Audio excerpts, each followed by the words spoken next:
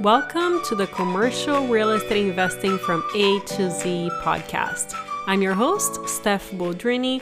We provide straightforward information by bringing excellent guests with real-world experience in all topics related to commercial real estate investing. And in today's episode, we are interviewing a very good friend, smart, eloquent, who not only raised $15 million for his deals, but also just quit his job. And like I was sharing last week, it is so important for you to at least have some kind of income before quitting, unlike what I did. And so I decided to bring Bronson over to share how he did it and how are things going so far.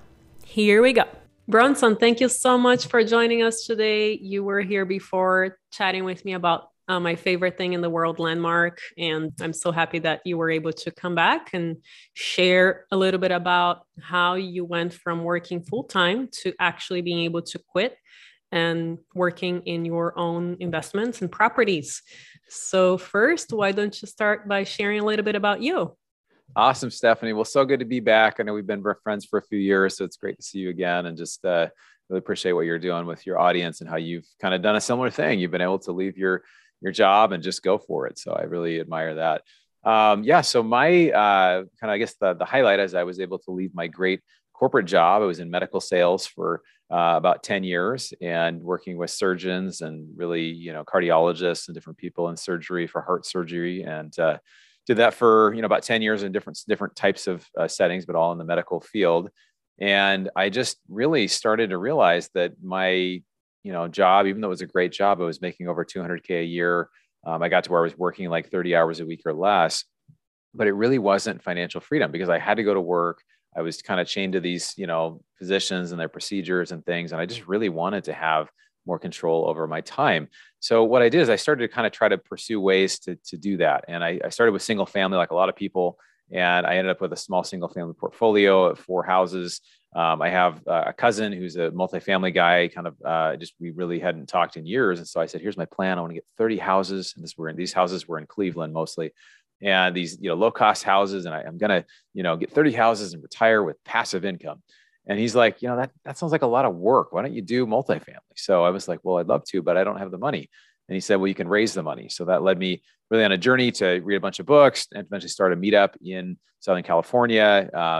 Get involved as much as I could. Over the next couple of years, I raised $15 million and ended up just recently this last year, leaving my great corporate job, leaving the golden handcuffs behind. And I've really been happy that I did. I actually had a moment. I was sitting right at this where I'm sitting right now, and I was thinking of the month end, quarter end sales hustle. I know you're a sales person as well. Think about that every you do a great job, and every month, every quarter, like great job, slap on the back, go do it next quarter. And I was just thinking of this big rush at the end of the quarter, and what came out of my mouth was, "Thank God I'm not doing that job anymore." And it was just like such a great, months later to have this, this thing that, oh yeah, I'm actually doing the right thing. So that was really great.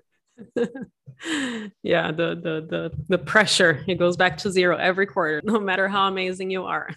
Yeah, exactly. Yeah, there's never enough. And that's the difference between, being on a place where you actually, own assets or you get be a part of equity in a deal versus you're just transactional. So if you're a real estate agent, you're a broker, you're doing, some sort of job, even in sales, or you're a physician or whatever, it's a time for money trade. You're continually having to give up time to make money versus when you get equity or you get some value, you can exponentially grow your net worth. And I've watched that. Basically, my net worth has grown 15x over the last 4 years, which has been really fun to watch. That's phenomenal. Last week, I was sharing about how I did not do the right thing by quitting before at least being able to cover my expenses. I had 0 properties when I quit, but you did the right thing and you had income before quitting. Can you share your journey, exactly how it went, so people that want to get to where you are can have an idea of where they can get started?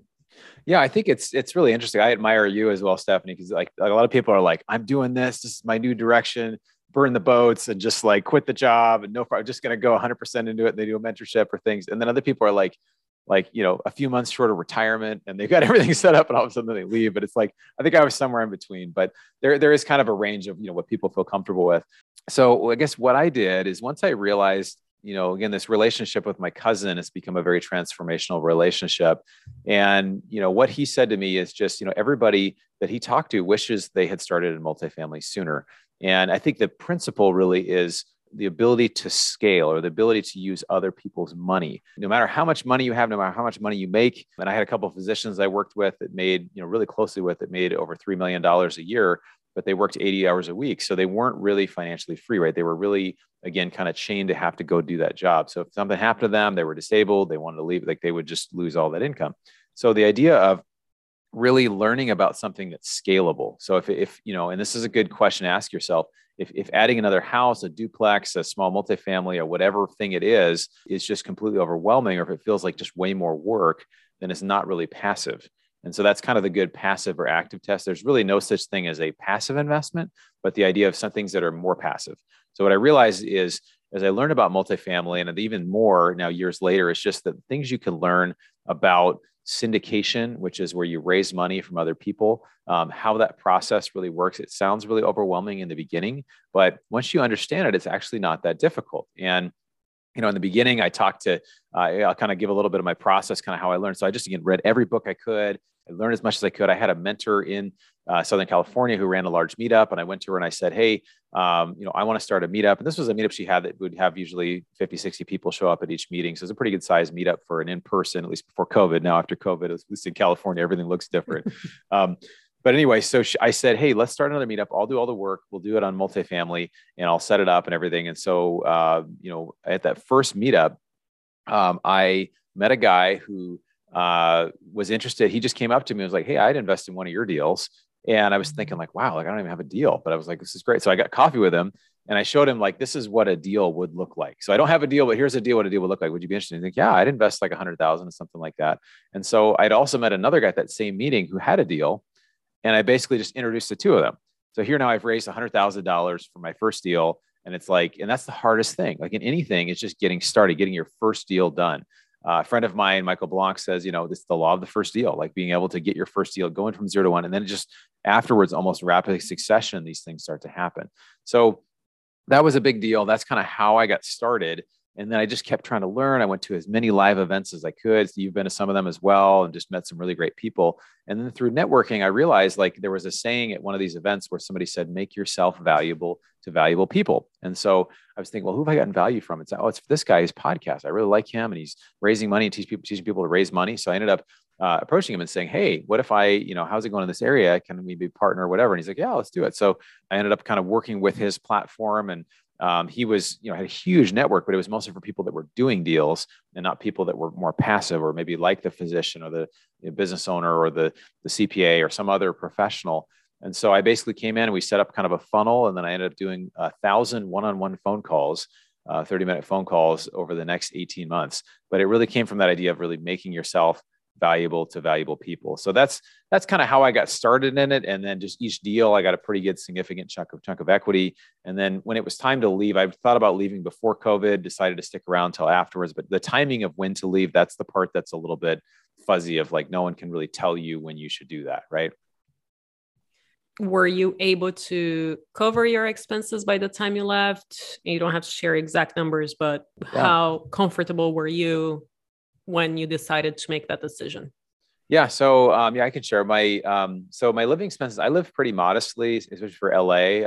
I just rent a place here. We've got 150 million in real estate assets, all out, all basically in, Florida and Alabama, Arkansas, and Texas. And so in Georgia. So we've got all our stuff there. But for me, I was able to, around 40 to 50K. Now it's more than that, but I was able to basically say, hey, I can cover my living expenses based on this.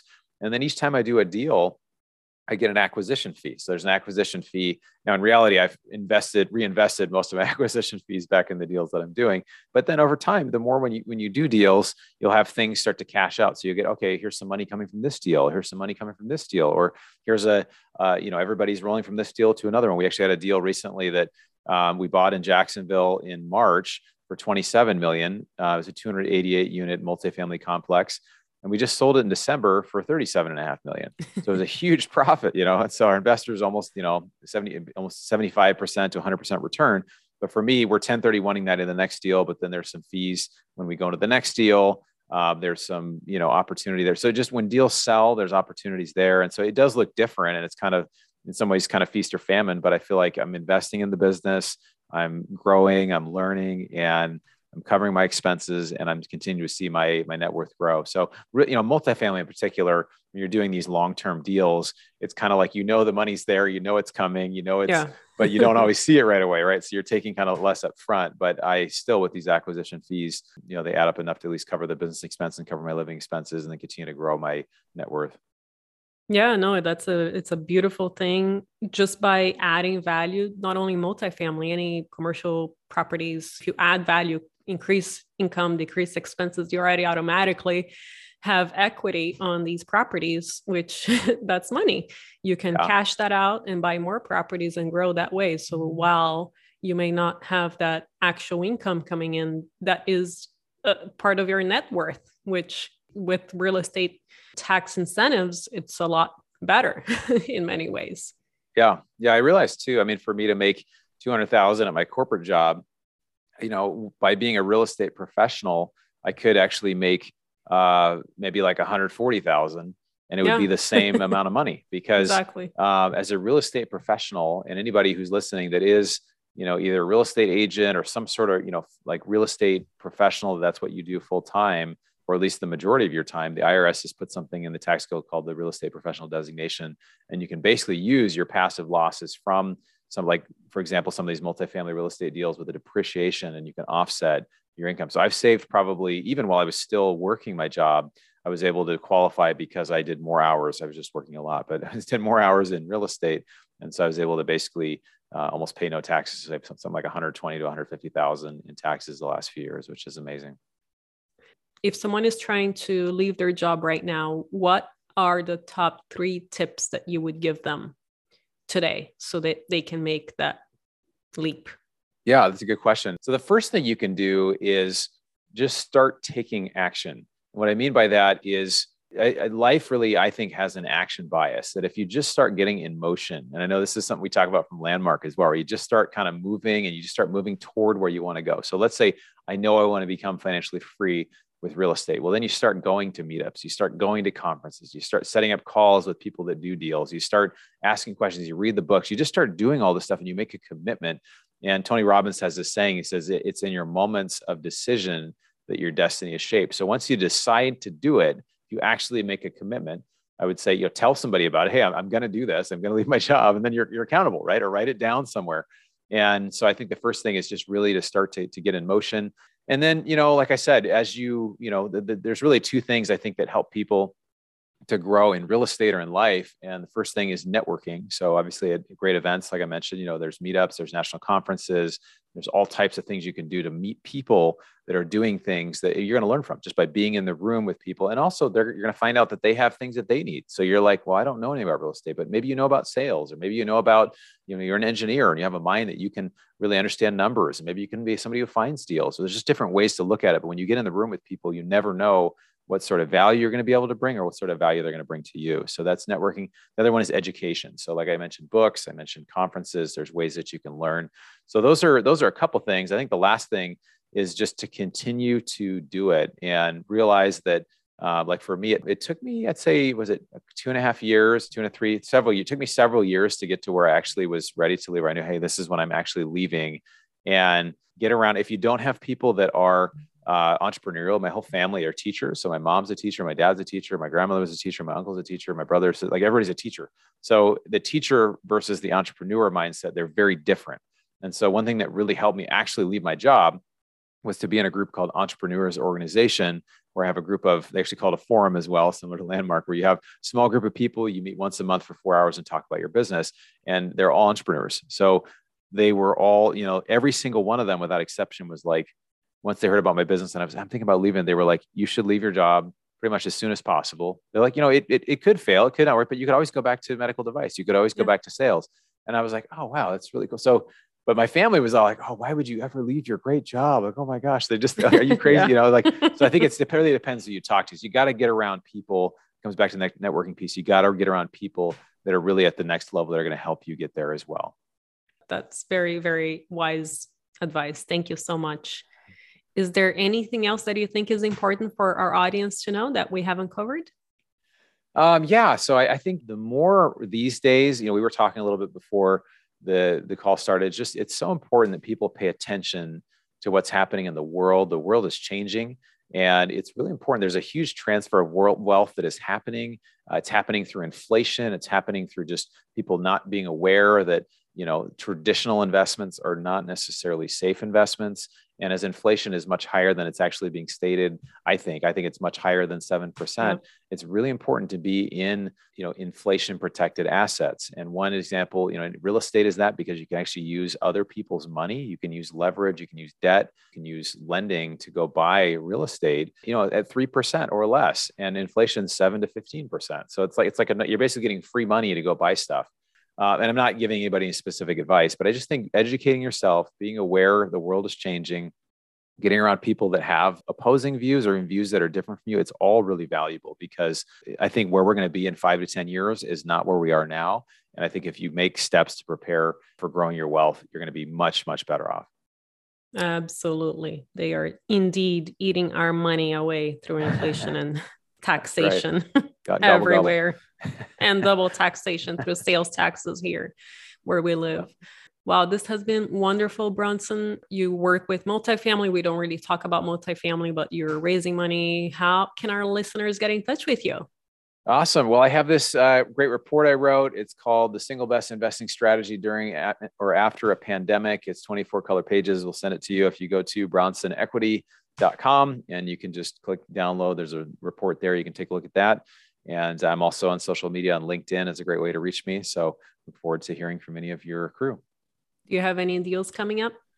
We're always having deals. We did. We had a number of deals last year. We've got some stuff we're working on now. People do need to join our investor club before they can just share about specific deals. But we do have some stuff in the pipeline. We're always working on something. Very cool. Thank you so much for being here today, Bronson. I really appreciate it. Thanks, Stephanie. I appreciate all the value you add to your audience and just to this conversation. So thanks so much for having me. If you haven't already, please make sure to write us a review on the podcast app that you listen to this podcast. As you guys know, it takes a full day, literally, worth of work to do one episode, from finding the best guests for you guys to thinking about what kinds of questions would be most beneficial to you guys, and editing and transcribing and everything in between. So we would greatly appreciate a review. And I will see you next time.